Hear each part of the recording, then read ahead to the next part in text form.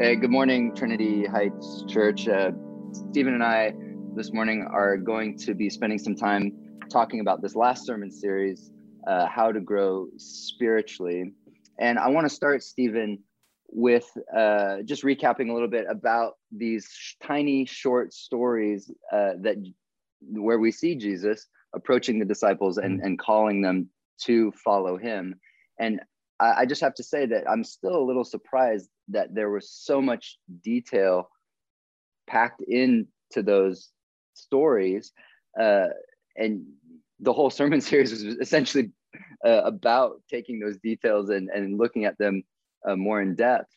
And I started to realize that when you don't look at the details, then all of a sudden, Jesus and the disciples start to become very one-dimensional. I even remember as a small child thinking that Jesus was kind of hypnotizing the disciples and using his spiritual pheromones to convince them to follow him. And so I remember...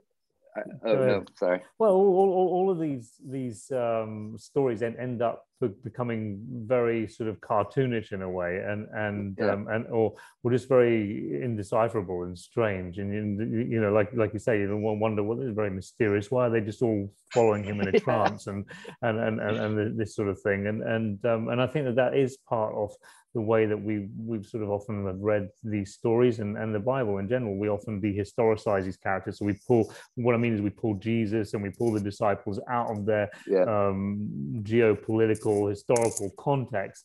They're depoliticized, dehistoricized. And so they do, as you said, become these one-dimensional or two-dimensional sort of cartoon characters. And it's really only by reinserting them back into their historical context and realizing, oh wait, there's this whole education system that they had to go through, and we can even identify where Jesus was at in the process of his education when he turned up at the temple at age 12 when his parents had lost him, and then we start to think about the disciples and what education did they have? Did they have any? Perhaps they had made it through the first couple of layers of education, but they didn't quite make the cut, or maybe they didn't come anywhere close to making the cut to get to the highest level of education, so they could have their own personal rabbi. But you know, so the moment you put Jesus and the disciples back into that sort of historical context, I think there's a different kind of spirituality that emerges, which I think becomes less of this odd, strange, mysterious thing that you either get it or you don't. Right. Well, it's been really helpful for me to view things this way, because all of a sudden you have real people, you know, real concerns, real insecurities, and then Jesus is stepping in to these moments and doing some amazing things. I mean, even the fact that he is calling the disciples to himself rather than them kind of putting in an application to him. I know you mentioned that this was essentially like Harvard or Yale coming to you and saying, we want you. And I think that was, made my brain kind of flip a little bit. I think also the idea that you mentioned that Jesus himself matured, I don't think I'd ever thought about that. And then you even mentioned that a friend of yours had preached on it before and, you know, said that Jesus had gone through the education system and matured, and then it actually made some people quite upset. Right, and because there's this sense of wanting to protect the deity of Christ, but in the process of doing that, actually sort of rejecting another foundational doctrine of the church, which is the humanity, the full humanity of Christ, fully God, yes, and fully man.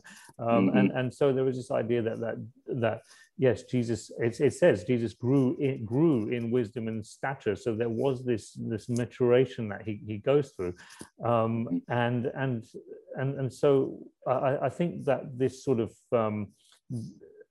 removing Jesus from that process of maturing and growing and hard work, that then almost makes us want to have this almost instantaneous, godlike spiritual growth, where we're trying to reach spiritual maturity, but we want to sort of take a shortcut to it, and we want it now.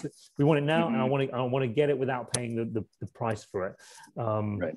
And so, but I think, you know, Paul talks about spiritual growth much more in terms of this idea of this rigorous athletic training, as if we're training for the Olympics or something. And so in that kind of framework, there's this sort of hard work and discipline. And so it has less, spiritual growth has less to do with me acting spontaneously and doing what feels good and right to me at the time, and much more to do with actually you know, learning how to live in a particular direction. So I've likened it before to the idea of a classical or a jazz pianist. And a jazz pianist, you think, wow, there's all that spontaneity, you know, I just want to be able to break the rules like them.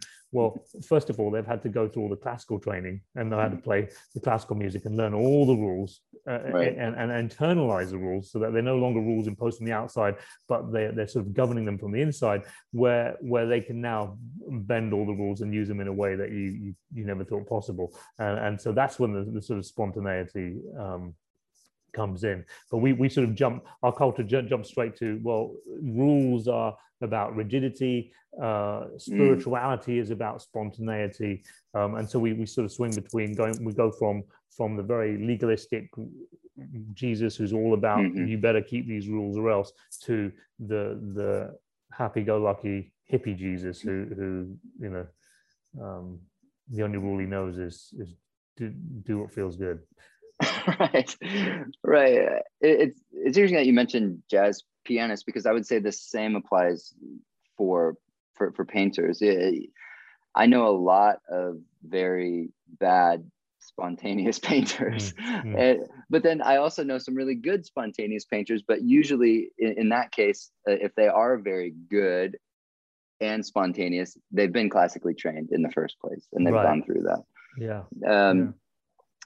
And so, I mean, to bring it back to Jesus and the disciples, and this idea of spiritual growth, if Jesus himself matured and went through an education system that allowed him to essentially become who he was as a man, then we as his followers and his disciples understood that they could also go through a process in order to gain a similar level of maturity.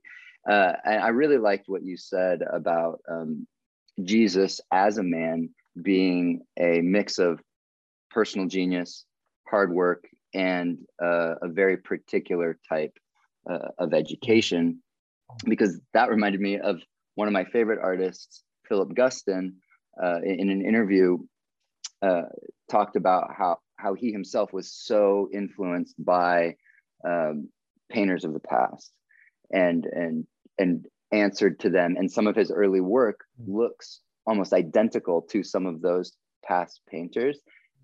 And then after talking a little bit about that in the interview, he just makes this statement: none of us come out of thin air, is what he says.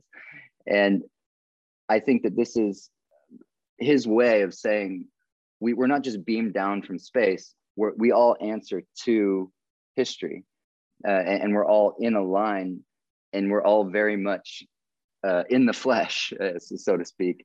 And so when you think about it in those terms, none of us can really, if we want to be mature as artists, as Jesus followers, as jazz pianists, none of us can afford to lean into any kind of isolated spontaneity. Yeah, I think that kind of spontaneity really does the exact opposite. It sort of limits our growth as human beings, because it isolates us from each other, and then it sort of cuts us off from the past and from the future, because we sort of have this way of saying, well, I have no responsibility to you, or to the past, or to anything that comes next. And I think that kind of so it almost goes from, we've dehistoricized Jesus, we pull Jesus and the disciples out of their historical context, and we make it spiritual growth into this mystical, spontaneous thing that either hits you or it doesn't. And so suddenly we start to sort of dehistoricize ourselves and become disconnected.